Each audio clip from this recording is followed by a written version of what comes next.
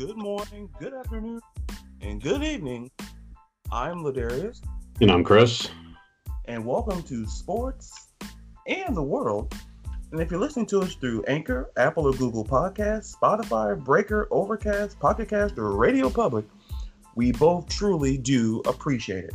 And how are you, my man? I'm good now, man. I'm home and I'm back in one piece and trying to get back to the grind of things. Yeah, I hear, that's what I told yesterday, last week, I should say.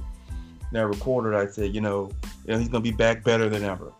We didn't steal that logo from Mike and Mike, that you see how that show went. But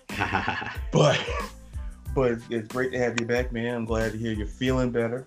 Thanks, buddy. That's what happens. You spend too much time on the West Coast, man, and get sick and they try to kill you out there. Yeah. And I think it's called the Pac-12 disease. I don't know if that's something like that. Pac-12itis. I'm not a medical guy, but I'm a CJ. I got my degree in criminal justice. I'll look into it more. All right. But, speaking of things that may not make us feel well, and that's what happened in week 5. Before we go, our Jets, and I'm gonna go up on my Falcons because I did last week, but I don't think they got the message. So, but other than that, what were your thoughts on week 5 in the NFL?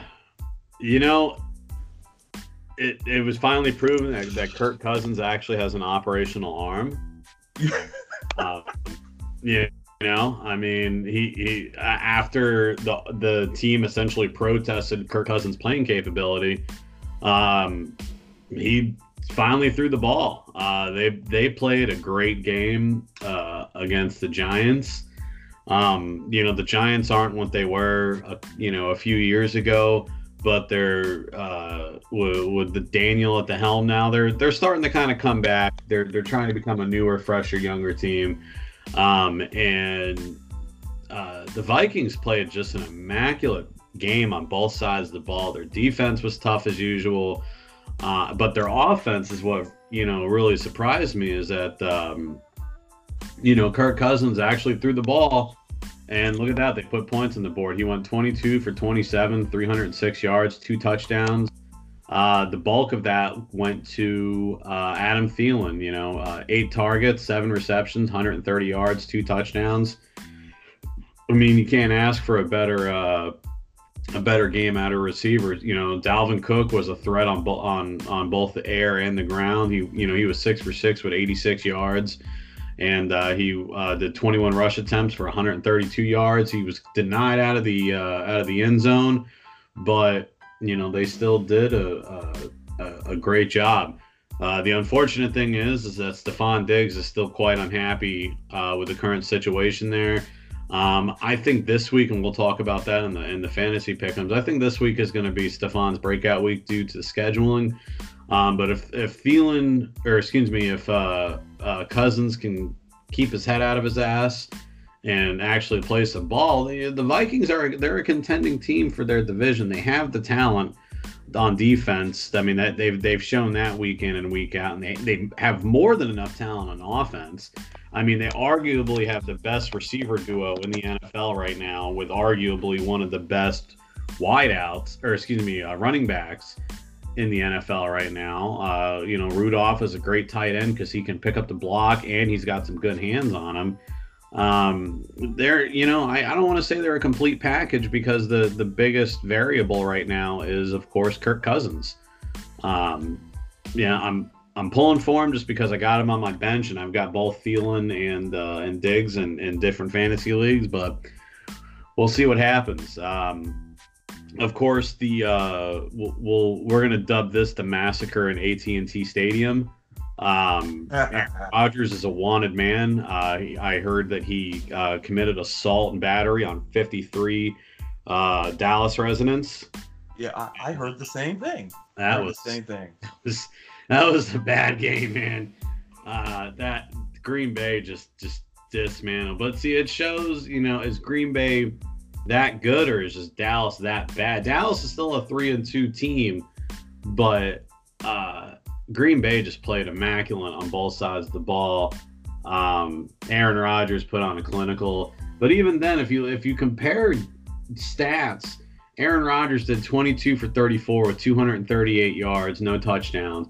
Dak Prescott went 27 for 44 with 463 yards, 2 touchdowns, but 3 interceptions. Yeah.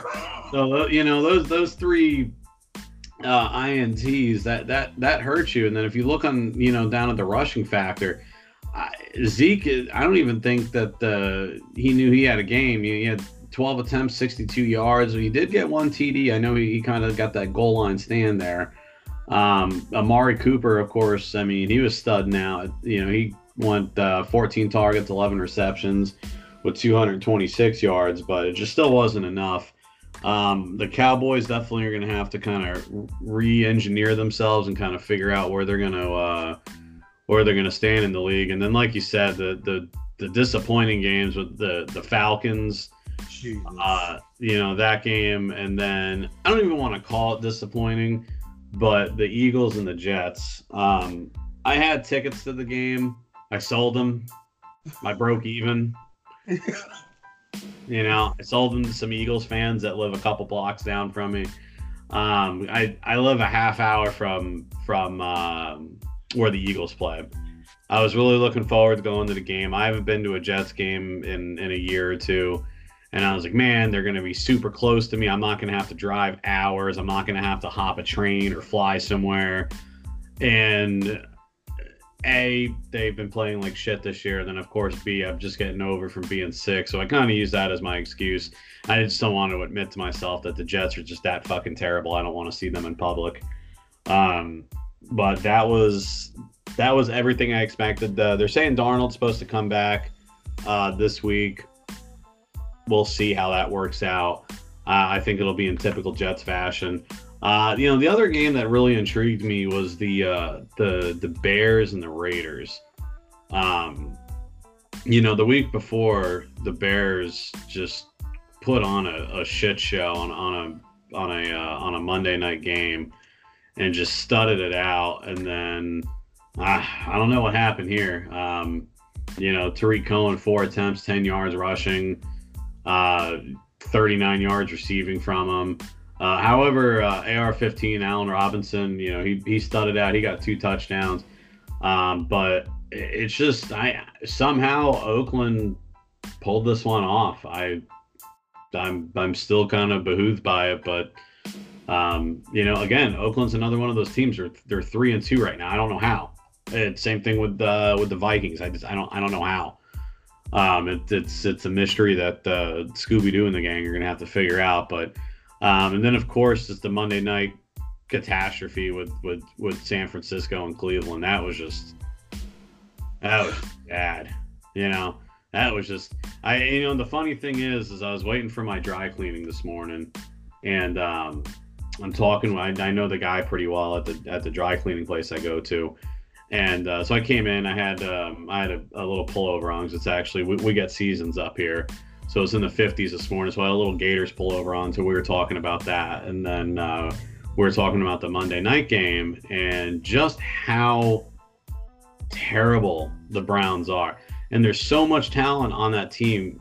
You have to fit. There's a breakdown when you've got arguably one of the best wideouts in the NFL right now in O.J. Beckham. Nick Chubb's an absolute stud on the ground. Baker Mayfield's not a completely terrible quarterback, but they're just, one weekend they're good. They play the 49ers and shit the bed. There's something missing. And if you have good players and you on both sides of the ball, you've got a great receiver, you've got a great running back, you've got great, defensive key positions. I think it might be the coach. Maybe we might see another Black Monday here soon. Absolutely. And instead of the Redskins coach going bye, maybe maybe it might be the Browns coach's turn. What do you think? You know what? You hit the nail on the head, my man. And I think I talked about the Browns when I did my preseason rankings. Like Chris, you said you're absolutely right. Look how talented that roster is. You got Baker Mayfield fits Cleveland like a glove. His personality, it fits. You trade for arguably, I still believe, is a top 5-10 receiver in this league in Odell Beckham. And then you agree with Jarvis Landry. You got, David Njoku, he's hurt. But listen, you still got Myles Garrett on defense. This team is loaded. I think we can both agree on that they're super loaded. Oh, hell yeah. But penultimately, and I talked about this, is that it's Freddie Kitchens. And I tell people, I said Freddie Kitchens is a dressed-down version of Jason Garrett. Okay? Shit. Because look at the talent and look what you're getting. Because at the end of the day, you hire a dude who just started calling plays last year. And all of a sudden, oh, great, we don't suck, so we got to hire the guy that kind of semi-helped. He hasn't been a head coach, and I'm not going to hold that against him in any level. But he wasn't even that great of a coordinator. He just started really becoming a coordinator into his own last year. Baker Mayfield, you know what Baker Mayfield's stats is? Was on Monday night. He went he was 8 for 22, 100 yards and 2 interceptions. Yeah. And you know what his QBR was that game? Like 5? 13.4. Jesus Christ. Statistics say that he would have been better off throwing the ball in the ground and at least got to 36. Like, just say the hell with it and just spike it. Statistically, that's better stats. I said, I'm not going to sit there and say that, San Francisco's a terrible team. Listen, they're undefeated for a reason. You play your schedule and you do well, you win. Yeah. I'm not going to, demagogue them. But, folks, and I'll say this and I'll turn it back to you. It's simply this with Cleveland. Listen, when I talk about Dan Quinn, I'm going to go in on that. And I got to talk about your boy, Adam Gase. I said, if you had to give me a choice right now of the next coach to be fired, it has to be Freddie Kitchens. Simply because of expectations. Like, this team, I could argue, I understand Baltimore, I didn't expect that out of Baltimore. But Cleveland, like, if I guarantee you, if they go, I forgot when their bye week was, or is, but if they're under 500, Chris, I would not be shocked if Jimmy Haslam says, we got to cut it. Because that job is a very attractive job. It's a hell of a lot more attractive than that job in Washington. Oh, absolutely. Yeah, because they have talent. They've got something to work with. They've got the pieces. Sometimes the Browns' problem has been they just couldn't get a quarterback. Yeah. They would draft these quarterbacks and then they get to the NFL and just completely implode on themselves. You've got, Baker Mayfield. I'm not going to sit here and say he's the next, Michael Vick or Tom Brady or anything like that, but he's got potential to succeed. He's got an immaculate receiving core to throw to. He's got an awesome running back that he can hand the rock off to and pound it up the middle to open up the play action and open up the aerial offense. He's got a defense that is capable of making the stops, and they've shown it that they can make them when they need to. Leadership starts from the top. That's what it boils down to. And you know what? You're right. And at the end of the day, it's very hard for me to sit here. And if you're a Cleveland Browns and you're listening, bless your hearts. But it's hard to watch that. It's hard to watch. It's a roller coaster. Because what if I told you that this same team destroyed the Baltimore Ravens the week before? You wouldn't believe me. Yeah, I know. You wouldn't believe me. Like, that team that played on Monday night who scored 3 points, put up a 4 spot last week. Yeah. And I say, at the end of the day, it's a consistency. In this league, you have to show some level of consistency, because for the Cleveland Browns, listen, this schedule is going to get harder. It's the same thing that I harped on, going back to Minnesota real quick, about Kirk Cousins not beating teams with winning records. It's the same concept. Like, it's great that he did what he did against the Giants, but the Giants are a 500 team or below in terms of talent. I want to see him beat Chicago. I want to see him beat essentially every team in his division right now that has a winning record. Yeah. No, yeah, you gotta win the games that are important. You've got to beat the Chicagos. You've got to beat the Vikings. You know, you can't squander on those games and then just shit the bed. You know, everywhere else. You know, they've got a great proving ground this week with Seattle. You know, yeah, they're playing in home, so they don't have to worry about the 12th man. You know, Seattle's got a goddamn great team. Russell Wilson is just a god among men. You know, here's your chance. You know, time to put up or shut up. I think this game will be the test, and I think this will kind of set the tempo for the remainder of the season. And I think we'll start seeing what's going to happen on the coaching staff at that point as well. Yeah, and I agree. And speaking of coaching staffs, I got to talk about that game I saw Sunday night with the Colts and Chiefs game. Oh, Jesus. And everybody, I said, with this game, Colts on the road, young team. I saw that game, I think I can say bookend to bookend. I think I saw, from beginning to end. Give or take. I was flipping through. I think baseball was. So I think I was flipping through that as well. But the Colts went on the road and found the formula. And I know people say, "Well, Patrick Mahomes was nicked up." I'm like, I get all of that. But here's what the key was to the Colts. It was three keys. Time of possession. The Colts had the ball 37 minutes and 15 seconds. You know what that means? Pat Mahomes was not on the field. Yep. And I say, with a guy like that, it's just like I say with Aaron Rodgers, Brady, you just don't give them time. Because if you give them time, they will put points on the board. Absolutely. And listen, and Jacoby Brissett, he didn't have the best. He had 18 and 29, 151 yards. But the thing is, he didn't get sacked. Yes. And that's a credit to especially to Costanzo and Quentin Nelson, that first-round pick out of Notre Dame. That Chris Ballard has established what, quite frankly, he should have been the GM when Andrew Luck got in the league, because Andrew Luck just couldn't get protected. Imagine if Andrew Luck got the protection now that Jacoby Brissett has now. It'd be a completely different story, and Brissett would still be sitting behind Tom Brady, I think. Exactly. And Marlon Mack, he had 132 yards rushing. Pat Mahomes, he didn't have a terrible game. 22 of 39, 321 yards.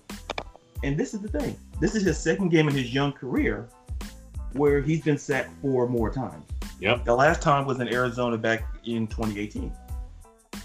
Listen, the Colts held the Chiefs to 36 yards rushing, 2.6 yards of rush. So it kind of shut down McCoy. It shut down that element of the game. It made it one-dimensional with Pat Mahomes. And that young defense, the only guy I knew on that roster was Jabal Sheard and Justin Houston. Everybody else, it was like the cast of SNL, that not-for-ready primetime players. Literally, I knew nobody else but Justin Houston and Jabal Sheard. And Frank Reich going on the road, quite frankly, I heard Pat McAfee, he's like, "Oh, this is the Super Bowl team." I'm like, listen, put the Kool-Aid down. Because the last I checked, this same team may have to go back to Arrowhead, and Andy Reid's going to be ready. So before we, pop the champagne and say, this team is still young. And listen, to me, it's the Colton Texans. I don't know if you agree. It's the Colton Texans for that AFC South. Whoever wants to win that division. I don't know who wants to win it, but somebody's got to by the rules, Section 318 of the NFL rulebook. Someone's got to win that division. Yeah, I mean, someone has to, and it's there. They have the capability. And you know what? I want to go back to that Packers game, because when I saw that Packers game, I said, I know Chris right now is just that dude. He's drinking some of that Gator Cup, and he's sitting back and just laughing because quite frankly, Chris, I did too. Because here's the thing. And like I said, you gave out the great number on Dak Prescott. Let me talk about Aaron Jones. Why? Because he's on my fantasy team, and that guy came in clutch. We'll get to that later. But Aaron Jones, 14 rushes, 107 yards, 4 touchdowns.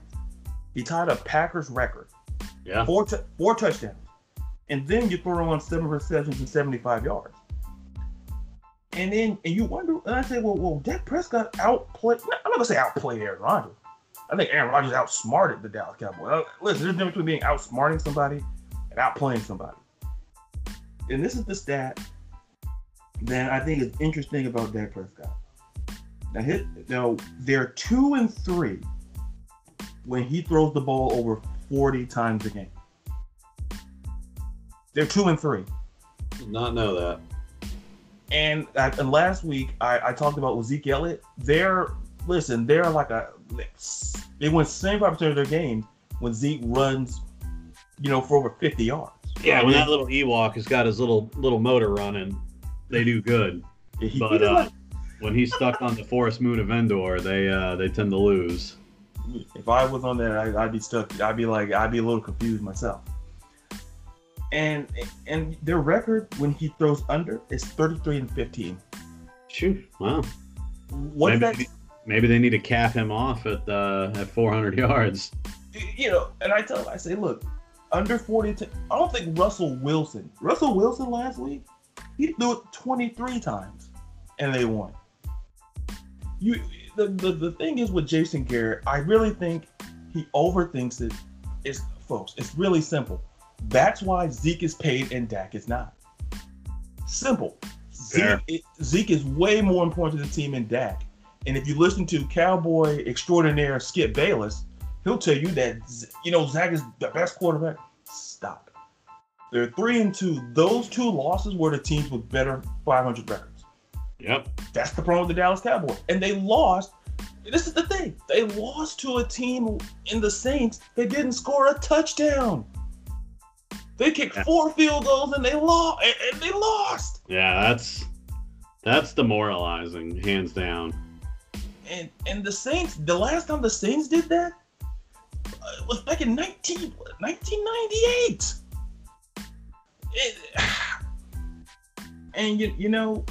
I want to talk about the Bears and Raiders. Listen. People who know me, I'm not the biggest John Gruden fan in the world for a multitude of reasons. A, because he's a douche. But listen. Right to the point. Yeah, right to the point. I just don't like John Gruden. Listen, when they say offensive guru, I think of Bill Walsh. I think of guys even Andy Reid. When I think of John Gruden, I think of overpaid douche. He's the guy that walks into a room, and I'm just going to make this point real quick, and then I'll go on to the game. John Gruden, his whole career, he went to Super Bowls with 2 veteran quarterbacks. I tell people, name a young quarterback that he molded. Chris, I can knit a sweater. I can go to the store. I can have dinner somewhere and come back and people still won't give me an answer. Yeah, that's... I say, what? And he's got Derek Carr. I can argue he's in his prime. And this is probably, you can argue maybe his best game under Gruden in a while. Yeah. And listen, the Bears in that game scored 21 unanswered points. In the third quarter. Khalil Mack, he only had 3 tackles. They found a way to neutralize Khalil Mack, and that was the key to me. That's one of the biggest keys. If you can keep that guy contained, you're going to be able to actually have a good game as a quarterback. If you can't keep him contained, that man is a menace to society, to offenses, and he will do a lot of bad things to people. And and he will. And I said, once you contain him, it absolutely works. But listen, Josh Jacobs, the young running back from Alabama, 123 yards rushing, 2 touchdowns. And I can't figure out why the Raiders are 3-2 just like you.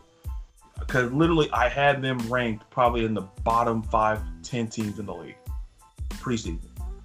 And because I didn't trust Gruden. I just didn't trust that roster outside of Derek Carr. To me, it was a bunch of dudes. It was like literally Lionel Richie and the rest were Commodores. I couldn't trust anybody else. Jesus. Everybody was backups. I couldn't trust him. But he's proven me wrong. But, I want to talk about 2 players. I want to talk about 2 players who I think stood out. Christian McCaffrey, folks. Look. God among men. if he's not in your top 3 in MVP voting, then you're not watching football. Christian McCaffrey, this dude he had 176 yards, 2 touchdowns, hit that big 84-yard run, and he had 6 receptions for 61 yards. Folks, that's Carolina's offense. Especially with Cam Newton out, this is the offense. And Christian McCaffrey has he leads the NFL at 866 yards from scrimmage. It's ridiculous. And I believe he's on your fantasy team. He is. He is. And I said, whoever has that guy's gonna win the week. And if did you see the point spread on my week this week? Yeah, I did. Because I checked it when you win by 140 points, it's a damn good week. Yeah, it's like you just sit back and I just go, God, and I saw it because they show the biggest blowouts, and I'm like, yeah, I know that dude. Yeah. I know him. I'm like, and I said, wait a minute, that dude, that's McCaffrey. And when I had Aaron Jones, and I'm like, but then the other guy, he had, Pat Mahomes, and I'm like, oh, crap. And I'm like, because I'm not going to name the receiver, Brandon Cooks, who just didn't do well. But it was just a fantastic week. And if you had Teddy Bridgewater hit 314 yards. Old Teddy Two Gloves. A lot of people forget about him. He's that backup that people just forget that he could be a starter if given the right circumstance. I think with Drew Brees, I think this might be Brees' last year in the NFL. And I think you're going to see Bridgewater step into the helm and take over the Saints. You know what? I totally agree. I think he's better at the quarter position than Taysom. Taysom Hill's good. He's one of those two-way dudes, but I think Teddy Bridgewater has the experience. Even when he was in Minnesota, he got hurt. That's why Minnesota didn't want to pay him, because he got hurt in training camp. And when he got hurt, they just wanted to invest. It was kind of like a Peyton Manning-like situation, where they know the dude is good, but they're not going to pay a dude who's hurt. And then he got value on the cheap. And at the end of the day, that was his first 300-yard game since week 14 back in 2015. So that goes to show that, listen, given the time and opportunity, you're starting to see the league, a lot of young quarterbacks like Kyle Allen. I think I called it a couple weeks ago. I think Cam Newton's on his way out. They'll find a way. Just like and Drew Brees, I think you're right about that. I think when these dudes start playing the way that they're playing, especially with cap situations, like, well, man, if I have this young quarterback, I can invest in this way. Call it the Bledsoe effect, man. Yeah, it's a sad. I tell people, Drew Bledsoe. Listen, he got a ring out of it, so it wasn't the worst thing. Drew Bledsoe's like, hey, I'm a Super Bowl champ. And, I was drinking Gatorade the whole game, but hey, I got a ring. For God's sake, Byron Leftwich has a ring, and that's a defense rest situation. Because Byron Leftwich, you can shoot off 10 cannons before he throws off a pass in the pocket. Yeah. So, exactly. But is there anything else you want to talk about? Anything else? We can move over to college. Yeah. Speaking of college, I think listen, this one goes out to the Kurt Herbstreits of the world, even the Paul Feinbaums of the world, and I think we both know what I'm talking about.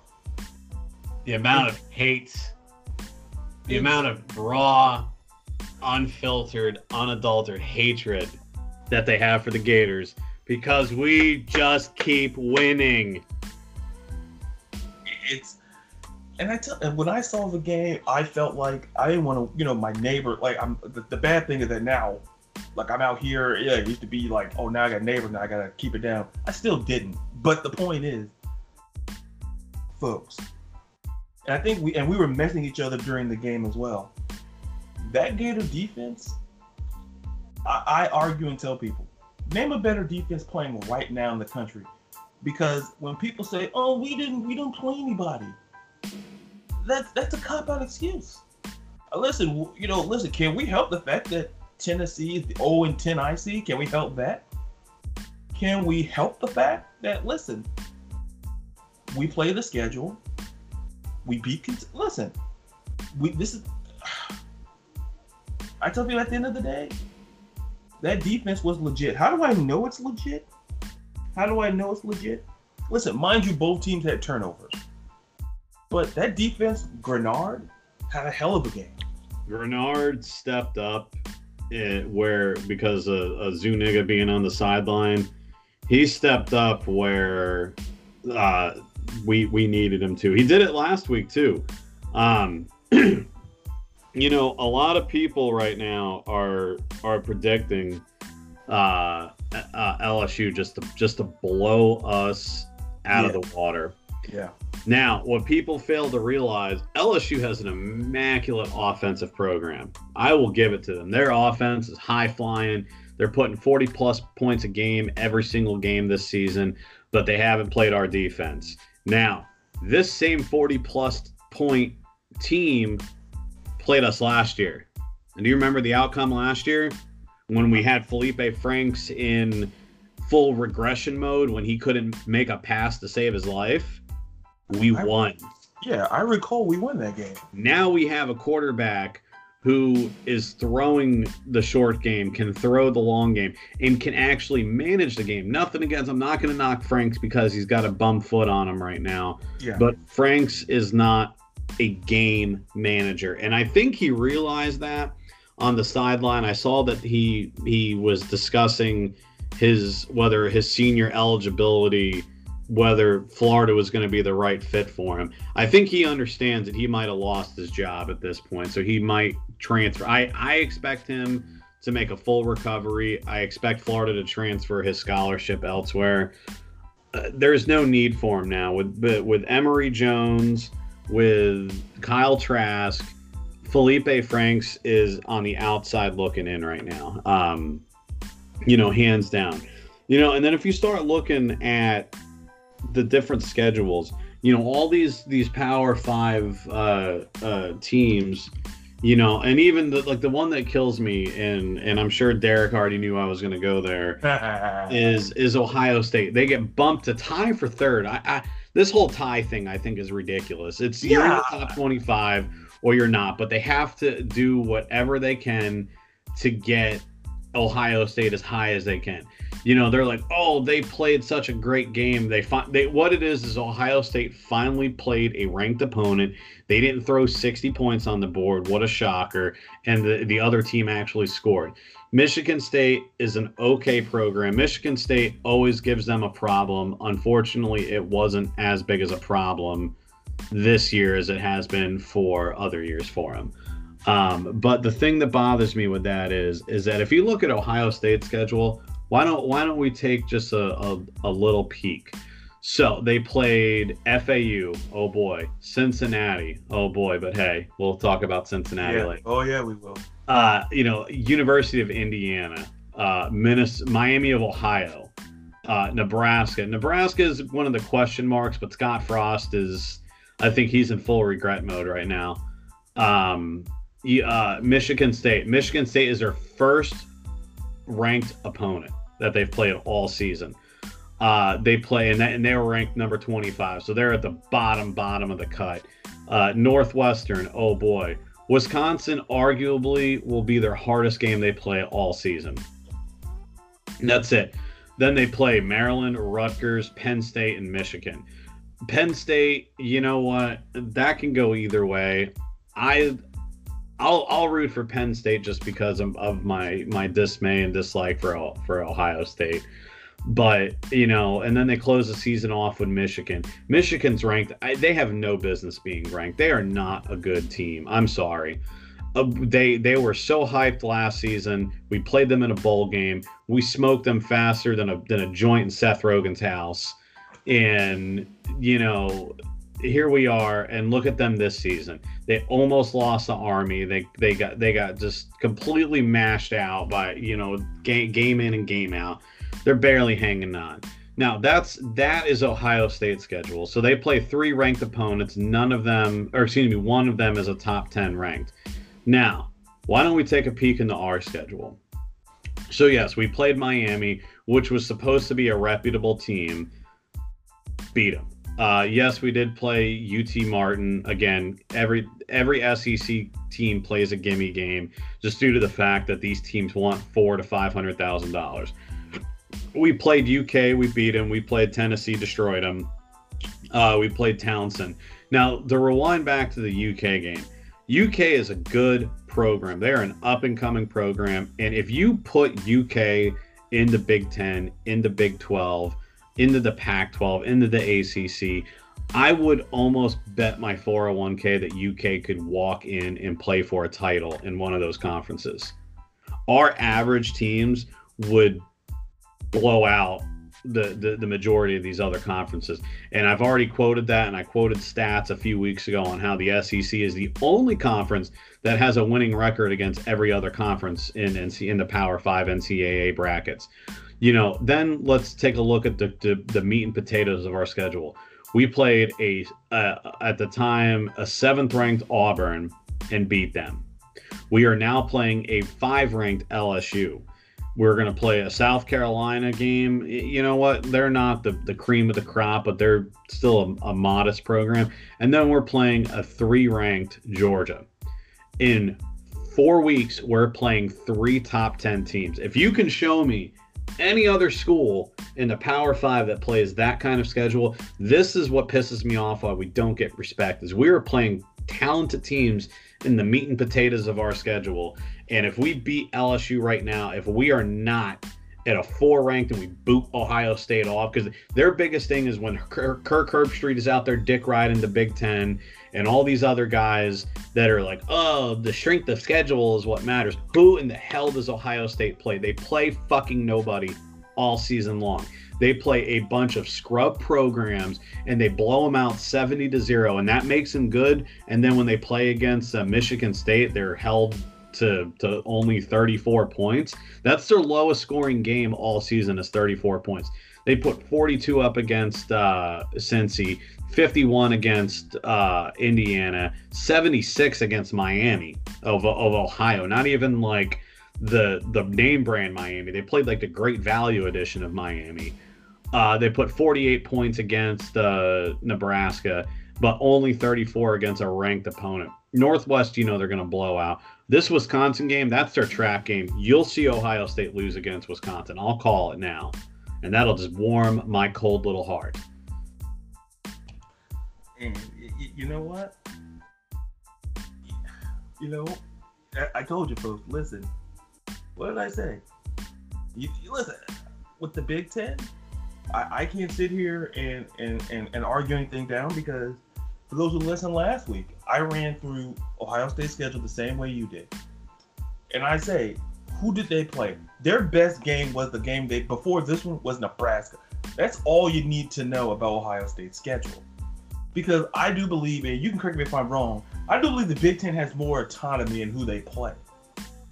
Oh, absolutely. They have more autonomy than the SEC, because we play, I think, a couple more. So we get a couple of gimmies, but they literally, Ohio State has it. Listen, Justin Fields, good for him. J.K. Dobbins, great for him. But I'm going to go to the Michigan State game. Listen, listen, they shut out Michigan State in the second half. And I'll give them that. But it goes back to my simple point, and I talked about Michigan State a couple weeks ago. Michigan State is very inconsistent on offense. Michigan State lost the game 10-7. Michigan State didn't score a touchdown until the fourth quarter of that game. And people are like, well, Darius, that's because. So by logic, Arizona State, a Pac-12 school, unless they moved a little closer to the north. Listen, you're telling me that Michigan State's defense is good. This was Michigan State's worst game. But folks, they had 529 yards of offense at Ohio State. And listen, Dobbins, 172 yards, and but here's the thing. When they run the ball, and this is since the year 2000, Ohio State is 174-14 when they rush the ball, 150 yards rushing. So if they run the ball, just like they're unstoppable. my question with Ohio State, listen, it's still Justin Fields. People are like, oh, Darius, he's the best quarterback in the big. Stop. And this is what Kirk Herbstreit, I think, fails to understand. Is that, listen, I understand the fact, I can understand why he doesn't like the SEC. Because, listen, and you put up those great numbers about the SEC. That's why. I guess Kirk Herbstreit winning is a disease. Because, listen, the numbers clearly show. Listen, just against a very good Auburn team. And listen, mind you, Trask, like you said, I don't want to call him a game manager. 19-31, he had 2 touchdowns. So, but Florida's defense, listen, they confused Bo Nix, by far his worst game he's ever had as a professional. Well, as a professional, well, that could be happening down the road.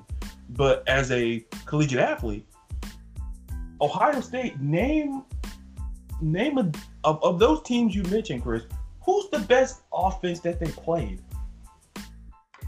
The best offense that Ohio State will play is going to be Wisconsin.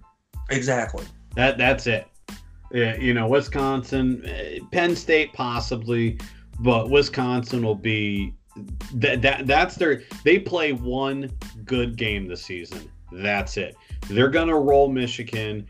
More than likely, they'll probably roll Penn State. Wisconsin, I do not expect them to walk out of Wisconsin with a win. I do not see it happening. They don't. I mean, they don't do much of anything. They go and they play these great games against these terrible teams, and then just fly through the ranks. And and Kirk Herbstreit literally contradicts himself when he says it's about strength of schedule and it's about the quality of the win. Yeah. How the hell can they jump a position and tie Georgia for a third spot? Georgia's played a better schedule already. They've at least played a top 10 team with Notre Dame and won. And Ohio State plays a ranked 25 team and they can tie for third.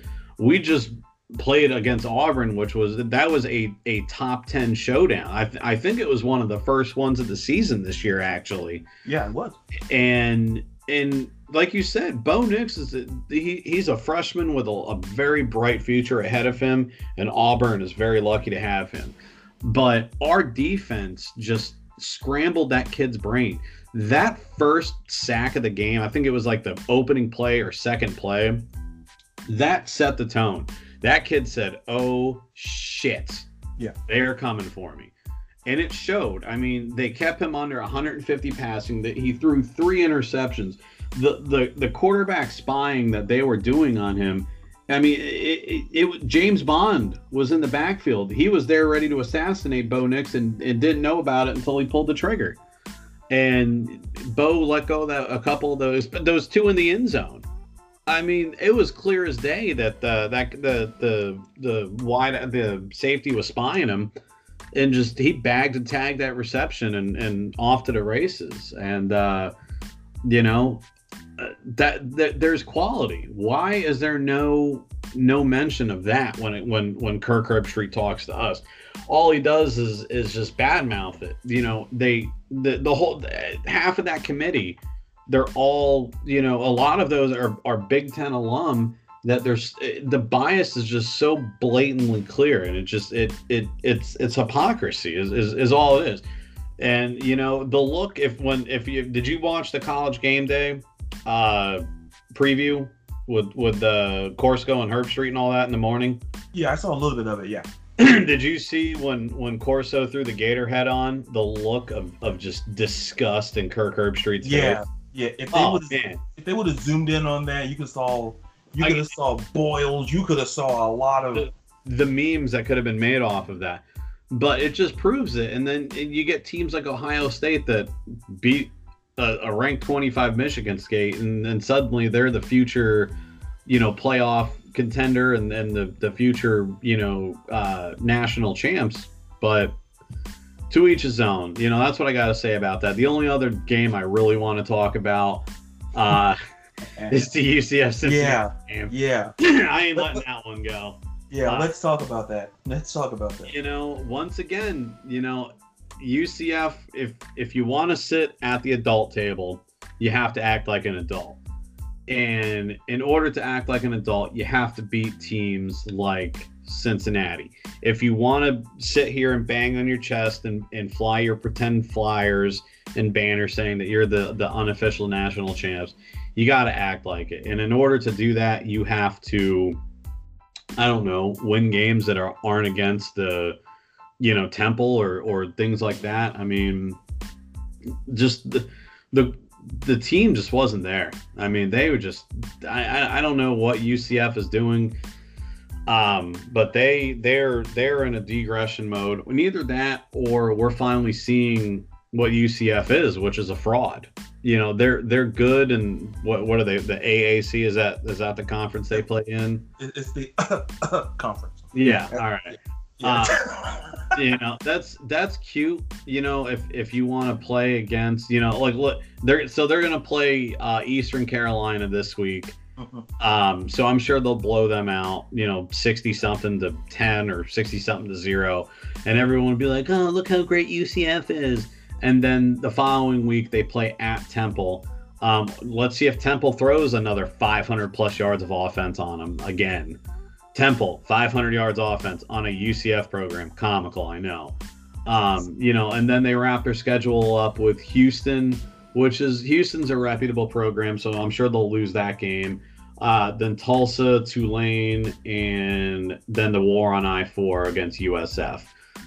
That game, both teams always struggle just because that's a massive rivalry game. But I don't even want to pick on UC. I don't even really want to talk about them anymore. Their true color showed, and they need to just stay in the minor leagues. They need to stop talking about. University of Florida gave them an option to play us. They did the smart thing and turned it down, and I think they didn't want to get embarrassed on a yearly basis by us, or excuse me, a bi-yearly basis. Stick to beating up on Eastern Carolina and Tulane and run your stats up, and come talk to us in a couple years when you want to sit down at the big kids table again. That's all I got to say about UCF. Yeah, I'll tell you folks, I think we call that a mic drop in the business. And you know what? I'm gonna read you some stats, Chris. And it's a new game called Who Had More. So I'm gonna give you a stat, and you just tell me who had more. Simple. I know Alex Trebek. Still pulling for you, buddy. But so I'm gonna read you a stat. Just tell me who had more in that UCF Cincy game. Who had more first downs in that game? I'm gonna say Cincinnati. Cincinnati had 18 first downs. UCF had 29. Oh shit! All right. So penalties. Who had more? Cincy or UCF? Well, I'll try Cincy again. You'd be right. Cincy, 9 penalties. UCF, 5. Total offense. Total yards. UCF, Cincy. You know what? Just because I'm going to try to go, tic-tac-toe 3 in a row, I'm going to call Cincy. UCF, 423 yards. Cincy had 341. And they had 1 turnover the whole game. UCF had 4 turnovers, 3 interceptions, and that fumble. And by the way, just for those UCF fans who are listening, just to break your hearts some more, the 18 straight conference game streak was snapped. They had a 31-game streak of 30 points more. Well, that got snapped. And I'm just gonna just say this because you said a lot of truth bombs there. I'm gonna simply say this: when given the opportunity to play a Power 5 team, and then we'll play BYU and Boise State, that's the remedy to the problem. That's like if you go to folks, you tell your doctor, "Oh, my back hurts," and he gives you a Band-Aid. That's the equivalent of fixing the problem in UCF in terms of scheduling. That's the equivalent. "Oh, doc, my back." Well, I got some Band-Aids in the back. And folks, and listen, Scott Frost is like, well, it twofold. Like, maybe I should have said a UCF, but in a way, like, I don't want to be the guy that lost. That's Josh Heupel now, because at the end of the day, I think we both knew from the beginning just in the basis of when they played in bowl games. They lost to a LSU team they should have beat. That team, I believe the LSU team was down a lot of players. And somehow or another, they still lost that game. They beat the Auburn team, which they should have beat. But when it came to on the schedule, because like our boy Herb Street said, strength of schedule. So they spanked a Stanford team, and then they lost to Pitt, who almost lost to Delaware the following week, by the way. And then they go to Cincinnati, and they lose. At the end of the day, they shouldn't be ranked. I highly doubt they will be. I don't want to. If they blow out East Carolina, that's what you're supposed to do. Like, don't come at me like when someone says, "Oh yeah, we blew up." That's what you're supposed to do. Listen, like if you go to your job, well, yeah, that's what you're paid to do. Yeah. What you're paid to do. Like, oh yeah, I crunched the numbers. What are you, an accountant? Yeah, that's your job. That's your job. Like, you said, I had to pick a piece of paper. Okay, good for you. That's not your job, but great for you. Here's the sticker. That's how I feel about UCF. But I want to jump back before we talk about the preview for this coming week. I want to go back to talk about Iowa, Michigan. Not because, listen, I sold my Michigan stock. Listen, I didn't get much back for it, but profit loss margins are, is what it is. But what if Iowa, they got held to 1 yard rushing. The Michigan defense was good. 8 sacks, 4 turnovers. And of those points, Chris, they only had 3 points off those turnovers. So that's how great that Jim Harbaugh offense is. They couldn't convert on their own turnovers. The turnovers by the defense. Mm-hmm. And listen, and they went scoreless. They didn't score. Chris, they didn't score. And after the first quarter, they didn't score a damn point. Nope. And, by the way, folks, they won the game 10-3. So you can do the math. And this is where Harbaugh hired this Josh Gaddis dude to call plays. Bro, you could have got... You might as well have Freddie Kitchens calling your plays. Because he's right up the road. Just because... And I'm going to say it again. You called it. Listen. At the end of the day, it just goes to show you how... I'm not going to say weak the Big Ten is. I'm going to show you how low of how deep the Big Ten is. Because, Michigan got squashed by Wisconsin. They squeak out a win against Iowa in Ann Arbor. And then Ohio State's blowing out people, and they played 6 cupcake schools, and they play a Michigan State team that's awful on offense. Those are facts. Numbers back me up on that. And then the Pac-12 is equally worse. Because what if I told you, Chris, statistically, who do you think the best defense in the Pac-12 is? I would say SoCal. SoCal? That's a great guess. Oregon. They actually play defense in Oregon? I thought the flashy uniforms just prevented them from having to play defense. Yeah, it's kind of like, should we have to play defense? But we got these kick-ass jerseys. Yeah, they're the best. And I said it last week. I said they're the best defense. Because listen, they held Cal to 7 points, and Cal's not a slouch, but Cal didn't have their starting quarterback. And listen, a big prediction. No one from the Pac-12 is going to be in the playoff. I think that's a fair prediction. Nobody. Yep. Because everyone's beating everybody. And in USC, which we'll talk about in a minute, inconsistent. I call it the Clay Helton, you're almost fired tour is going to happen. And then, I want to talk about Virginia Tech and Miami really quick. So, Virginia Tech, they blew a 28-point lead. So Miami had a chance to win this game. Virginia Tech went 9-16 on third down. They only had 184 yards passing. They switched out Ryan Willis, put in another scrub. I meant quarterback. Excuse me, Virginia Tech fans. I don't want to get those angry Virginia Tech hokey letters. Miami had 4 turnovers in the first 4 possessions. So they benched Jaron Williams. and they put in N'Kosi Perry. He went 20 out of 45, 422 yards, 4 touchdowns, and a pick. So what's the takeaway? Miami had 5 turnovers, 11 penalties. They allowed 7 sacks. But listen, they had 560 yards of total offense. So what if I told you they lost? 42-35. That's they're in some deep water. All pun intended.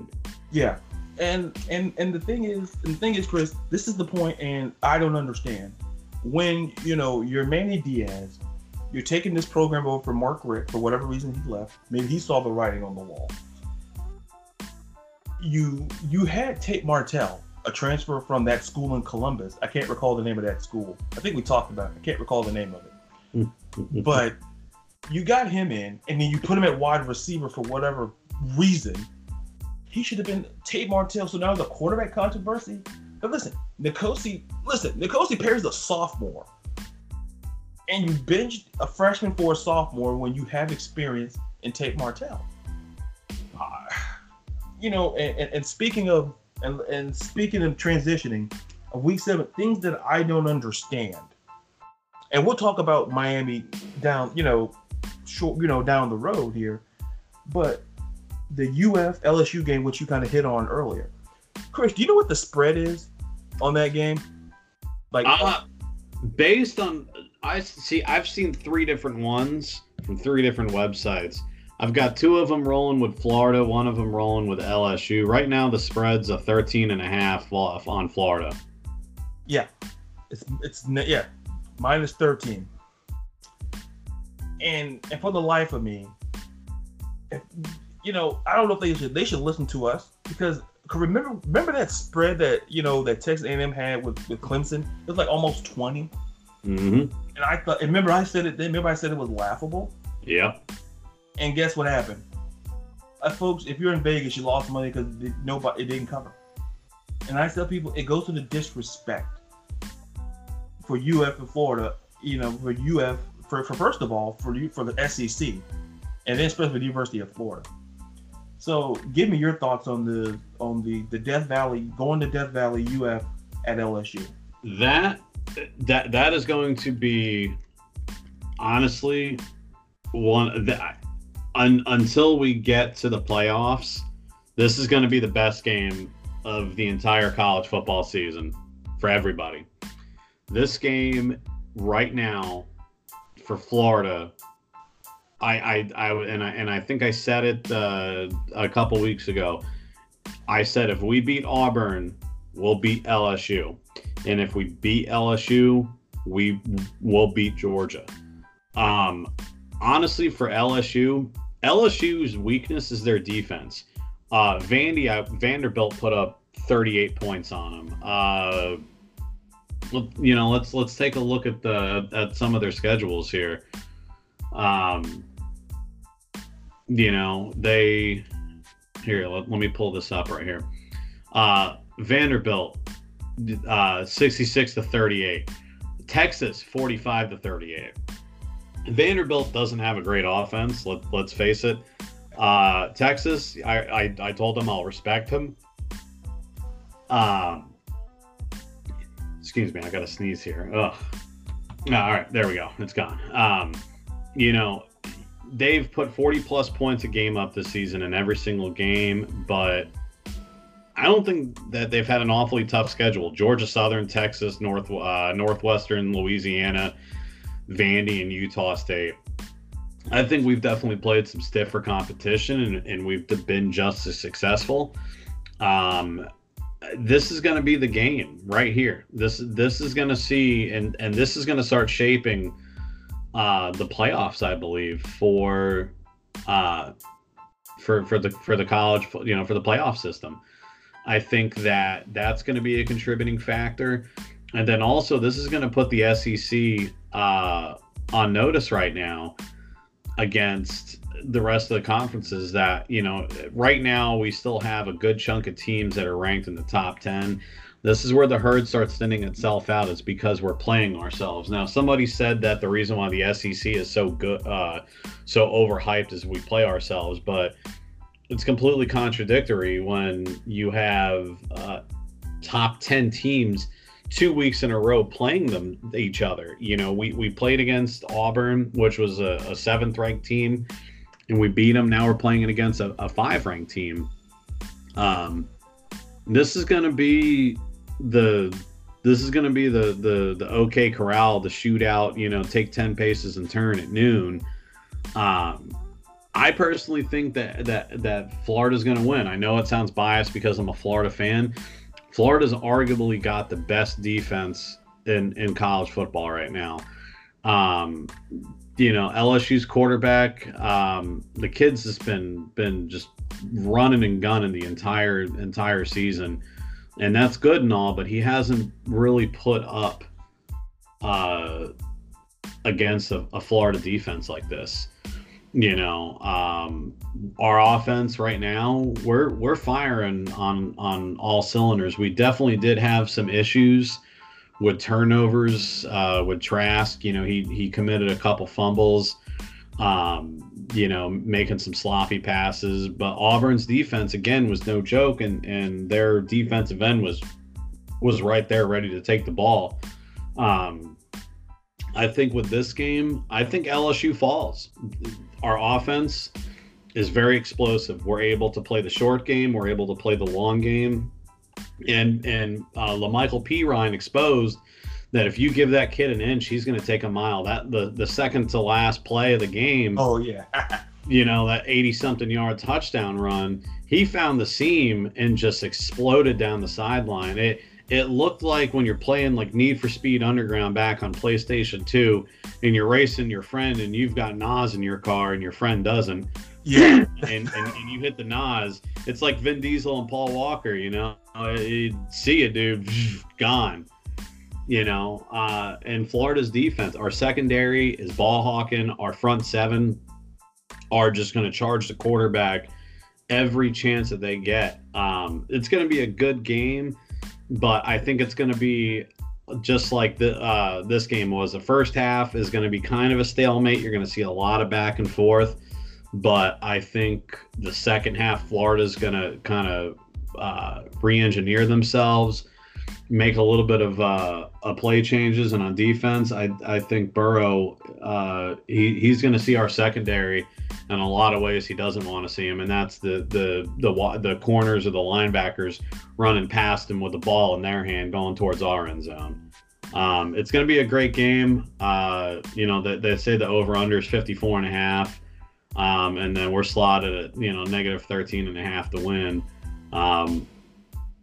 I'm with it. You know, let's, you know, everybody wants to hate on us and everybody wants to doubt Florida. So a lot of the Florida hatred was silenced this week with us beating Auburn.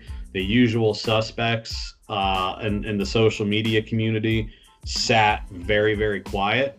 And I think after we beat LSU, you're gonna start hearing the crickets kind of start chirping. At that point, that's when we go after Georgia. And if we beat Georgia, that'll secure the SEC East for us, and that'll put us statistically against Alabama for the SEC title. And at that point, heaven forbid if we be, you know, I don't want to say that we can beat Alabama just because they're such a freakish program, but at that point, if we just beat 4 top 10 programs in a matter of 7 weeks, how do you not put us in the playoffs? Yeah. Because, you know, thank God Herfy's not on that committee. Because you know what, Chris? It's the point, and I want to go back to reverberate what you said earlier in the podcast and talk about that tie between Georgia and Ohio State. You know, what separates Georgia from Ohio State. And listen, we're not the biggest Georgia fans in the world, but we can understand that. Listen, when they say the SEC, oh, we play each other, that's called conference play. So what I'm not understanding is that, I guess this is what I'm not understanding. Ohio State, well, that was just, you know, their toughest competition. If Ohio State can somehow some way beat Wisconsin, then we can bring them back to the conversation. Because they would say, okay, that's a quality win. If you're UF, listen, we just beat Auburn. We're playing LSU. Listen, South Carolina, not a slouch. Muschamp may be on the way out, maybe. So he's probably playing for his job. And we're playing, like you say, down the road, we're playing, we're going to Jacksonville and play a very good Georgia team. How can you not? And I think we're being punished, not because of strength of skill, we're being punished because we're the SEC. It's kind of like, whether it's your job or whether it's somewhere, you're being punished for being who you are. Like in terms of nothing like but in terms of, this and this. Oh, well, we can't do this because of that. Florida's being punished because we have the best defense in the country. I could argue, and I don't know if you'll agree, I could argue within the SEC, we maybe have the second best defense in the conference.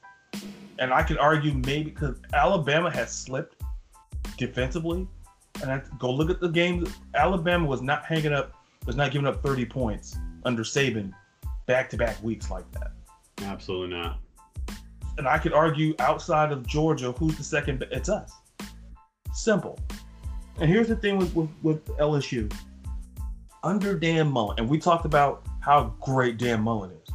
Changing the culture, changing the way we operate, because he understands this program. Under Mullen, we're 4-1 versus ranked opponents. We're 3-1 versus top 10 teams, and we're 1-1 versus top 5 teams. So now, but before he got there, between 2010 and 2017, we played. Once again, it's time to guess the number with Chris. We played 16 top 10 teams. What would you say our record was between the years of 2010 and 2017? Probably. How many we played? 19 top versus top 10 teams. We played at 16. 16. I'll say we did 7-9. We were 5-11. Ah, shit. And then to double down, we were 9-26 versus all ranked opponents. This was pre-Dan Mullen. So yeah, that's Muschamp and McElwain errors. Exactly. And Muschamp is on his way out, and McElwain, he went back up north, and he's probably regretting that at Central Michigan. So everyone needs a job, but Jesus. But it's culture, and for those who down you, listen, Grenard, and I don't know if Zuniga, he may come back. I think if Zuniga plays, how can you not pick Florida? When you see Zuniga, you see Reese, and you see Grenard. You see those pieces. You see what we did to Auburn. Oh, he's a freshman quarterback. Stop. Oh, now he's a freshman quarterback all of a sudden. Yeah. Now we're using label. Now I say it's this. We're all. Oh, people say Auburn's a great team. They're gonna go in. Listen, Auburn was favored by 2. Oh, and by the way, we beat Auburn by 11. So, point is, whoever you put in front of us, we just beat. The secondary, you got freshmen in the secondary playing well. Folks, it's not a cool. And listen, I'm going to give LSU some props. They have 273 points. That's that's the SEC conference record through the first 5 games, breaking Alabama's record. Joe Burrow, listen, he's 78.4 completion percentage. That's first in all of college football in division and FBS. No one is sitting here and knocking LSU. People, to put it in perspective, I'm going to use Herb Street's line again, strength of schedule. I said Vanderbilt, let's just face it, is hot garbage. Okay, Vanderbilt is that if you're going through your phone, this goes for both, if you're a guy, you're looking for that girl, that's the number you don't, if that girl calls you, you don't pick up the phone. That's Vanderbilt. Vanderbilt's your last option. Vanderbilt, and then Vanderbilt put up 30 plus points. On the other hand, I say outside of, listen, I don't know, Ed Ogeron, big O's car sales, big O's used auto sales. This is the biggest game he's played. He's coached in. I could argue now. This is the test for that program for Ed Ogeron. This is a test. This is a pass fail. There's no A, B, C, D. No, it's pass or fail. Yep. This is pass or fail because you got the game in Death Valley. By the way, we're 5-5 since the year 2000 in Death Valley. So we're not intimidated with the factor in the teams that we did bring in. Like you mentioned earlier, we had Felipe Franks who couldn't throw from here to the barn if we had a barn, but yet they somehow won that game in Death Valley. So we can go in there and prove ourselves. Unless they got Shaq on that defensive line, or better, they got Shaq playing with tight end, there's nobody that we can't guard man-to-man on that team. We've proven that. All of a sudden, with Auburn, all of a sudden the excuses came out. Oh, Bo Nix is a freshman. Seth Williams, he's the young. Oh, everybody's young all of a sudden. Everybody's young. But no, this is the team that Auburn put. And listen, Auburn, on the other hand, it could be a downward slope for them. And I say, at the end of the day, I don't want any excuses from LSU fans. I put it like this. I think we can go in there and put it because Dan Mullen understands. He understands the culture. He understands the importance of this game. He understands the importance of every game. Maybe not the Townsend game, but he understands SEC. He understands what it takes to win. And he basically got a dude in Kyle Trask. He's great with quarterbacks. He's going to have him ready. The question is, will Big O's auto sales have Joe Burrow ready? Because this is Joe Burrow's biggest game. It's his biggest game, not that UCF debauchery. This is the biggest game. He's going to play. Absolutely. And the thing that people, sometimes forget is that when Kyle Trask went down, Emory Jones stepped right in, marched that ball down the field, and got us a field goal. Yeah. And and didn't he go like 5 of 7? Yeah. So, folks, to go back to your point, I agree with you. I think Felipe Franks, he's healthy. He gets the eligibility. I think he's gonna go somewhere and he's gonna be great somewhere for a year somewhere else. Because the quarterback situation, Kyle Trask, listen, Dan Mullen's just great with quarterbacks. And quite frankly, it was hard to see Franks go down. But with Dan Mullen's history with quarterbacks, whoever that guy was to step in, and Kyle Trask, who almost transferred out, he stayed in, and good for him. He's going to have him ready. And he's going to be ready and raring to go. And speaking of teams ready and raring to go, the Red River rivalry, Oklahoma and Texas. Do you have any thoughts on that game? Texas is gonna shock the world. Oklahoma's a good program, but Texas is hungry. And two animals in the world, there's the nonchalant ones, and then there's the hungry ones.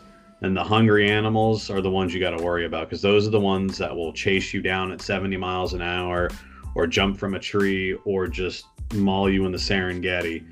A hungry animal is going to prevail. Oklahoma's comfortable. They're low key, and they're just kind of cruising. They're on cruise control right now. They have nothing to prove because of last season. They came out and they did a great turnaround. They've got Jalen Hurts as a quarterback. He saw the writing was on the wall in Alabama with Tua. He decided to pull chalks and go, and definitely playing in a significantly lesser quality conference and studding out. Texas, on the other hand, is a hungry program, and they have all to prove and nothing to lose, because they came into the season with people doubting them, and Texas isn't there anymore. This isn't the early 2000s. This isn't the 90s. Oklahoma they're in that comfort zone. Mm-hmm. Texas is in that danger zone where they have to go. Texas is, I believe, in the same situation that Florida's in, that they have to go out and beat on their chest and prove something to somebody, where teams like Ohio and Oklahoma Even as good as Alabama is, they're on cruise control. They're not facing the difficulties that some other programs have. But I think this Red River rivalry, I think Texas shocks the world and beats them. And you brought up a very good point. When it's kind of like they're playing with house money, I believe. And with Texas, I think we talked about Tom Herman needing that signature win. And I think if he goes out and beats Oklahoma, that's a signature win for his tenure at Texas. Because Sam Ehlinger, we know how great he is. Oklahoma, listen, I could argue they played their worst half of football against Kansas last week. And listen, Les Miles, and that's not a slouch. It goes to show you that, listen, the right coach can change any situation, as bad as Kansas is. And that was the worst half of football. Oklahoma did what Oklahoma did and won. But listen, Oklahoma, they're second in points per game. They put up 53 points a game. They're fourth in first downs a game. They get about 27.5. Like you said with Hurts, 14 touchdowns, 2 interceptions. Ehlinger, 17 touchdowns, 2 interceptions. It's going to come down to which defense can shut down the other's offense. Because both of them, quite frankly, very suspect. And I would not be shocked. Listen, no, they got Oklahoma favored by 10.5. I would not be shocked. I think last year, 2 years ago, it came down to a field goal. And I think with Oklahoma, you mentioned the point. I think they're at a place that if they lose, I think the loser of this game diminishes their chances of having a shot at the playoff. Absolutely. And it dwindles down in a very draconian fashion because it's the Big 12. It's always the reputation. And I argue, and with Baylor, I argue Baylor is undefeated. And Baylor plays both of these teams. So the loser of this game, whenever they play Baylor, that becomes a must-win game. And you never heard the word must-win in Baylor in football in the same way you heard of Chris Christie and Diet. It doesn't fit. It doesn't fit. Speaking of fit, Chris Christie's pants. But the point is, I believe that game's going to be very good. Is there any other game that of great interest to you in Week 7 in this college football season? I had on the board, Michigan State and Wisconsin pending Michigan State's victory, but since they lost, I'm going to go ahead and scratch that. A&M and Alabama. A&M has always been an Achilles heel to Alabama for some godforsaken reason. I'm interested in that game. I definitely got Bama winning by a chunk, but A&M's going to give them a scare for a little bit. The other game, and I've been bringing them up a lot this season is Florida State and Clemson. Oh God, yeah. I don't expect Florida State to walk out of this one alive, but this is going to be a proving ground for Florida State, and this is where they've got to figure out something. They're right now conference-wise, they're 2-1 in the ACC Atlantic. So they're sitting in third place right now. Of course, Clemson's undefeated. Wake Forest is an undefeated program, but Wake is 1-0 in conference play. Florida is 2-1, so that kind of bumps them down, down one. So Wake Forest is still ahead of them. From what I saw, that they're going to be rotating Blackman and I can't remember the other kid's name currently. Alex Hornibrook. Yeah, they're going to be rotating Hornibrook and Blackman in and out of the game. They're going to be using a 2 QB system against Clemson. Maybe that'll do something. Hopefully. I don't expect Florida State to win.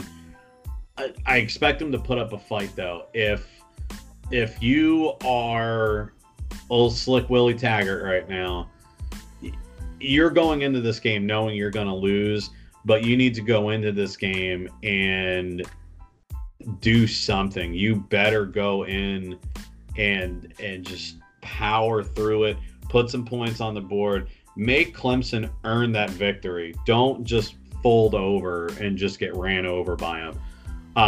Personally, for me, I think this is Taggart's last season. I think he's on borrowed time. I personally think that the Monday after the Florida game, he's going to get the call saying that your services are no longer needed. You know, I think there's a lot of coaches facing that situation. You know, especially with Willie Taggart. And the thing with Willie Taggart, listen, Clemson's favored by 27.5.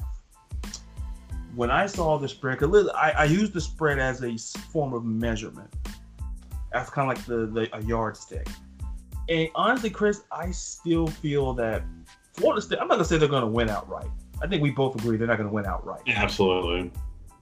But the thing with Florida State is, listen, they're third in the ACC in first down. Listen, so, you know, via the pass. So when they pass the ball, they get first downs. They get 12 first downs, you know, in the pass game. Second in the ACC in passing touchdown in the ACC, you know. So the thing is that that's great, but Clemson, they're first in the ACC in points per game, third in the ACC in rush yards. And we also have to remember that, listen, FSU has Cam Akers. So the running game, if they use him, I don't know against that Clemson front seven, but, you know, I call this the FSU hammer. You know, this stat. Listen, Clemson allows, you know, 130 teams in FBS. Clemson is 12th in points per game allowed. They average 12 points a game. Now, Chris, I'll give you within 10. What do you think that FSU averages on their defense? How many points allowed in terms of rank? They're 130. So I'll give you within 10. I'll give you that margin of error. I'll say that they've got to be in the 90th, right around 90th percentile. Very good. They're 89th. Oh, shit. Wow. 89th. They give up 29.6 points a game. So I truly do feel that Willie Taggart, listen, they're not going to win, but they got to show some heart. If they get smoshed 45-7, he may get fired before the FSU Florida game. Because the thing with Willie Taggart is consistency. And quite frankly, he's 8-9. And folks, Dan Mullen, folks, you know the record. Like, people thought that, folks, I sound like a broken record when I always say it, but I'm going to say it again. You hire the right coach, you get the right system, you can turn around a program in 3 years. Especially Division I. Yep. I say, you're telling me that Willie... It's not so much just in Division I, but any sport.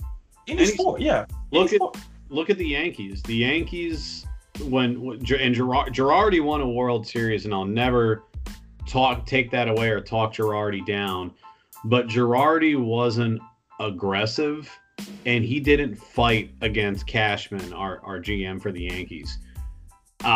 We were on a downward spiral. We let him go, and then Aaron Boone came in, and him and his fucking savages in the box. Yep. They're a first team, and he is the first coach ever to have his first 2 seasons as a skipper to be 100+ win ball club in his first 2 seasons. And no one else has ever done that. If you get, it's like you said, it's like cooking. You have to have the right ingredients. If you have the right players in the right positions with the right coaching staff, they will do great things. Florida showed it against Auburn this year. Florida showed it against LSU last year. The Yankees showed it damn incredible against arguably the best hitting team in Major League Baseball, the Minnesota Twins, and we shut them out. They scored a total, I think, of 6 runs in 3 games. Yeah. You know, I mean, it's all about the coaching, and Florida has it with Mullen, and Florida State just doesn't. When I saw that they hired Willie Taggart, my best friend's a Florida State fan. I laughed at him, and he knew it. You look at anywhere that Taggart has gone, it's been failure. He's not even a 500 club coach. if you're going to go coach for an elite program, a Florida State, and Oklahoma, Ohio State, hell, even Miami or Georgia, Bama, wherever, if you're not at least in the 500s, I don't think you should be at the helm. And for Florida State to hire a sub 500 coach and expect something good to happen, you're fooling yourself. You're fooling yourself. And you're absolutely right. And I want to talk about. I want to go back to your Yankees now, because I was going to bring it up at the end, but I'm saving that Atlanta Falcons stuff for our one last thought. I saw that Yankee series, and anybody, and this is for the record, anybody who had doubt, because in the year of offense, people said, "Oh, well, the Twins." I said the Twins don't have pitching. I talked about this on the last episode. The Twins don't have pitching, and if you don't have any pitching, then you're not going to win. The Yankees have pitching. Listen. They'll have Sabathia, but he wasn't in this series. They didn't need him, so he's going to be in the ALCS, and he's going to be ready to go, and that's going to boost the rotation. They're going to boost. Sabathia, he came out with it, so he's going to be ready. And like you said with Aaron Boone, listen, Joe Girardi, I hope for God my Cubs don't hire him. I really don't. Because of the point that you just mentioned, aggressiveness. And that goes into any level of coaching. You have to be able to kind of press your boss to get the things that you need. Absolutely. And at the end of the day, you're not fighting against your boss. You're not fighting against them. It's about results. And I don't think Willie Taggart has fought against the ADs that, listen, I need this, this, and this. And you're just letting them cakewalk you. Because like I said, going back to the Yankees, listen, and so I'll, with this, I'm going to say this. I have the Yankees winning in 6. And by the way, Dodger fans, it ain't looking good for you. FYI, before I move on, if the Dodgers lose, Dave Roberts is fired. So, you think so? I think so, because back to back, you go to the World Series, you get embarrassed by the Red Sox, and then you can't make it to the World Series this year. Anything short of the World Series, Dave Roberts is done. It's expectations. I mean, I've seen 90-win managers get fired. We've both seen that. Yep. So the one last game I want to talk about before we head to our fantasy football is I do want to talk about Alabama, Texas A&M.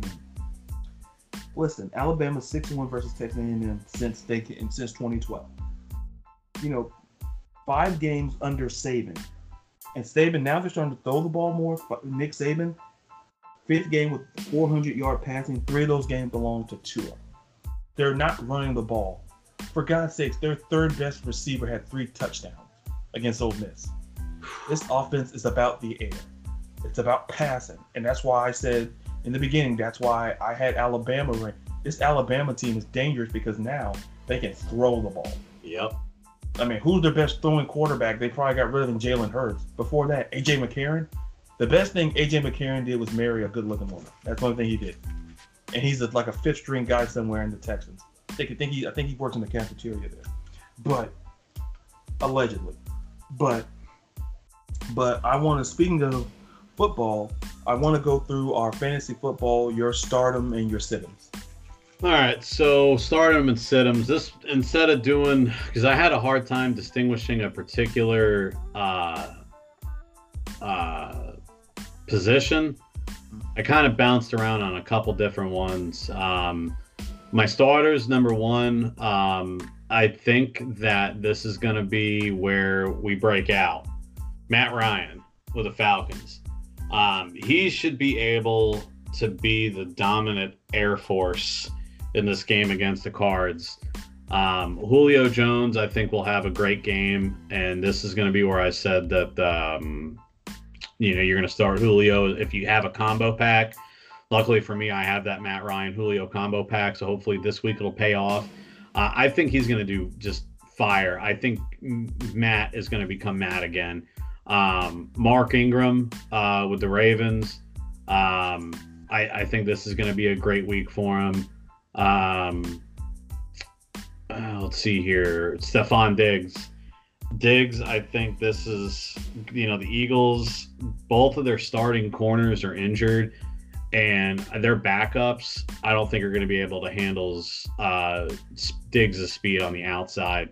Thielen and Diggs are going to have a good game. I think that they're going to have that jumbled talk with the coach and Cousins to get them to air the ball out again. If you have a secondary where 50% of the secondary is injured and you have arguably the best receiver duo in the game, if Cousins has under 300 passing yards in this game, I'm going to be shocked. Some sits. I think Corey Davis this week with Tennessee, he's been a pretty good balance throughout the season, but I think going against the Broncos this week, they're going to have a little bit of an issue. Greg Olsen, I think, is going to have his resurgence week this week with the Buccaneers. They're the second worst team statistically against opposing tight ends. And then, Olsen he's done good. Some sits again. OJ Howard from the Bucs. Carolina is going to be a very fierce defense. As much as we were picking on him earlier, I think Dak Prescott will be a starter this week against the Jets. My secondary in the Jets is so bad. Helen Keller, I think, could right now go out and go play better defense. Some streamers. You can maybe, if you're in a bad situation, maybe stream Andy Dalton against Baltimore. I mean, Baltimore's just defense, they've passing wise have just been complete garbage. And then for some of the sitters on the quarterback side, I would definitely sit, if you got Jimmy G, I'd put him on the bench. Jameis Winston, definitely. That is a start at your own risk. A, they're playing in London, so that usually never fares out well. And B, Carolina's defense has just been on fire. And then sit Matthew Stafford from the Lions if you have him. You know what? I think we agree on a bunch. I'm going to go through a couple of mine real quick. I had Matty Ice. I had Mark Ingram in the starts, and I had sit for Matt Stafford. I think Kyler Murray versus the same against my Falcons. The Falcons have allowed the most fantasy football points against quarterbacks this season. So I say that it may be some kind of a quarterback duel. So if you have, I'll throw in David Johnson, Fitzgerald. If you have that, it'd be a great game for offense on that side of the ball there. I think Russell Wilson against Cleveland. Cleveland has allowed 10 touchdown passes. They're tied for the 8th most. I just think that, Cleveland, I just don't trust them defensively now after, Jimmy G spanked them the way that they did. And then I say Alvin Kamara versus Jacksonville. Jacksonville, listen, they allow the 4th most points versus running backs. I think Jacksonville is great as they are. I think I'm not going to say the decline is there, but, no Jalen Ramsey, it makes a difference when your best player's not there. Oh, absolutely. And for the sit-ems, I just have, you gave me, you got Matt Stafford, which is good. I had him. I had Jordan Howard, which is Minnesota. Minnesota does not allow many fantasy football points, only 13 a game. And they're only giving up 1 touchdown this whole season via the rush. And, Daniel Jones, I know it's obvious, but New England, they only give up 5 points against quarterbacks, and they 0 touchdowns and 11 interceptions. Does the Patriots defense, and a couple of sleepers. I'm gonna say Jimmy G as a sleeper because Russell Wilson against these Rams had 268 yards, and Jameis Winston had 385. I think that Rams defense, Wade Phillips, that secondary is a big question mark. And I went with Le'Veon Bell for your Jets, against Dallas. Dallas allows 21 points against running backs. So he plays over 9% of the snaps. So he's going to get care. He's going to be involved in the offense in some capacity. And lastly, sleeper-wise, Carson Wentz. And that's, I think in the same way you talk about Andy Dalton, the same way I feel about Carson. I say emergency, but secretly Minnesota, listen, they give up 19. Carson Wentz has 19 fantasy football points he averages, but Minnesota only allows 14. So if you're in a league where, listen, if you don't have a quarterback situation, that's ideal go for that. And I'm facing a situation where someone in our league offered Kirk Cousins because I have Phillip Rivers on the bench because I have Russ starting. So I got to figure that out. So, because I'm looking to Raven, but that's my personal stuff there.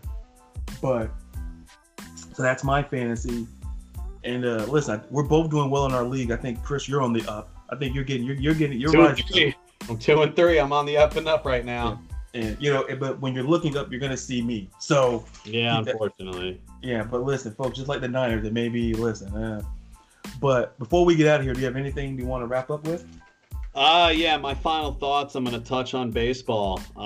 You've got 3 games over the next 2 days. You've got both NLDS games today.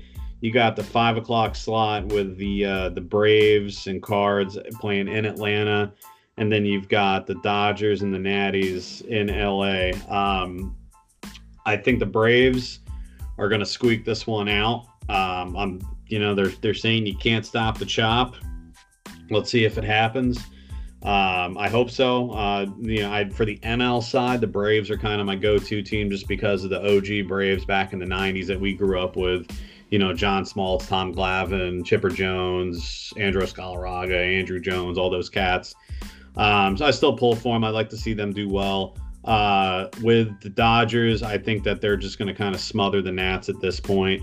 Thursday, you've got the showdown at the Astrodome with or the Tropicana Dome, whatever the hell they call it now, with the Rays and with the Astros. I think the Rays are going to pull this one off. I really think they will. I think that they have found the chink in the armor against Houston. If Houston somehow does pull this off, I expect we sweep Houston. If they win Thursday, Yankees will do a 4-game sweep on them because they were banking on a quick rollover of Tampa. I believe they're starting Verlander Thursday night, which throws off their entire pitching rotation if they play us. We're going to take advantage of that. Our pitching has been on fire. You've got Severino. He's back in full swing. We now have Sabathia, who can be a mid reliever. And then if you watch the game, Monday night? Sunday night, the Twins and the Yankees, or was it Monday night? I don't know. My days are all jumbled up here. That last Twins Yankees game when they brought in Chapman for the eighth and 2/3 and 9th inning, the man struck somebody out. The last pitch of the game was a high inside 100-mile-an-hour fastball that he watched it zip by him. Yeah. He didn't know what to do. The Yankees pitching has just been on fire. Paxton had a little bit of an ankle issue. That's why they pulled him out early. Hopefully he's okay. Not Paxton, Britton. I apologize.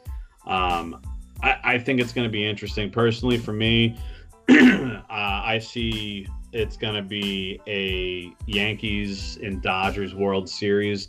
Yankees win it in 6.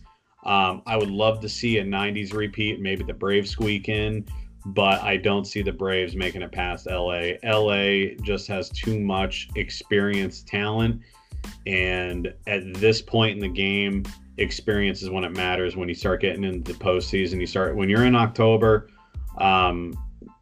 that's where the experience matters.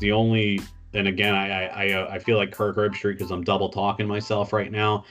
The Yankees are a very inexperienced team, but our second string is just as good as anybody's first string. That was proven this season. We led the league in wins. We led the league in injuries and all sorts of other categories. Now that everybody is back and at 100%, Judge is on fire. Sanchez is just on fire. Our pitching's on fire. It's a great time because you got college football in full swing, the NFL in full swing, and then baseball coming to a close in the most important games of the season. So go Yankees, go Gators, and we'll be back next week to talk to naysayers when they have nothing good to say about us beating LSU. And you know what? I'm gonna save my Atlanta talk I'll probably do a bonus, just go off about 20 minutes on little bonus feature for you guys. But I want to talk about baseball. Like I say, I stand for the record. Last week when I picked the games, I had the Yankees in 6 as well. I had them against the Dodgers, but I say it once and I'll say it again. If the Dodgers do not win, Dave Roberts is done. Because he was already someone on the hot seat after last year because he got outmanaged by Alex Cora. So, and that's all you need to know. And no disrespect to Alex Cora, don't get me wrong. But, you know, I think at the end of the day, I think the Yankees, listen, I say it once and I'll say it again. Aaron Boone's your manager of the year. Go look at how many guys were injured this year on the disabled list. Go look at that. And like I said, for the Braves, I would like to see them, but my question with the Braves is outside of Soroka, you know, the pitching to me becomes sketchy. You know, I like Donaldson, I like those dudes, but you know, but for Tampa Bay, if Tampa Bay and they're going to pitch Verlander again, you know, I saw Verlander pitch, and I was listening to the D Train, Dontrelle Willis, and he hit it on the head. His velocity was there, but his location wasn't. Yep. And they were hitting balls out of the park. You know, I think there were more fans in there than there was in the entire Dolphin Stadium, and you know, and that's a pretty big stadium, FYI. So I do expect Houston to squeeze it out, and I do believe that. I wouldn't be shocked if the Rays did either. The Rays, secretly good pitching, and that offense, the payroll, you would think not great, but I think I got Yankees in 6, and if for Dodger fans, if Dave Roberts doesn't win, he's out the door, because I'm in the firing mood. So I want Dan Quinn fired, I want people fired, because, and excuse me, in baseball, if the Yankees fire Girardi, and I hope for God he doesn't get hired by the freaking Cubs, the whole Cubs thing is that's a whole melodrama in itself. But until we speak again, so your listeners, I'm Ladarius. And I'm Chris. And we will see you and we'll hear you. And the social media is at Sports the World on Twitter and Instagram.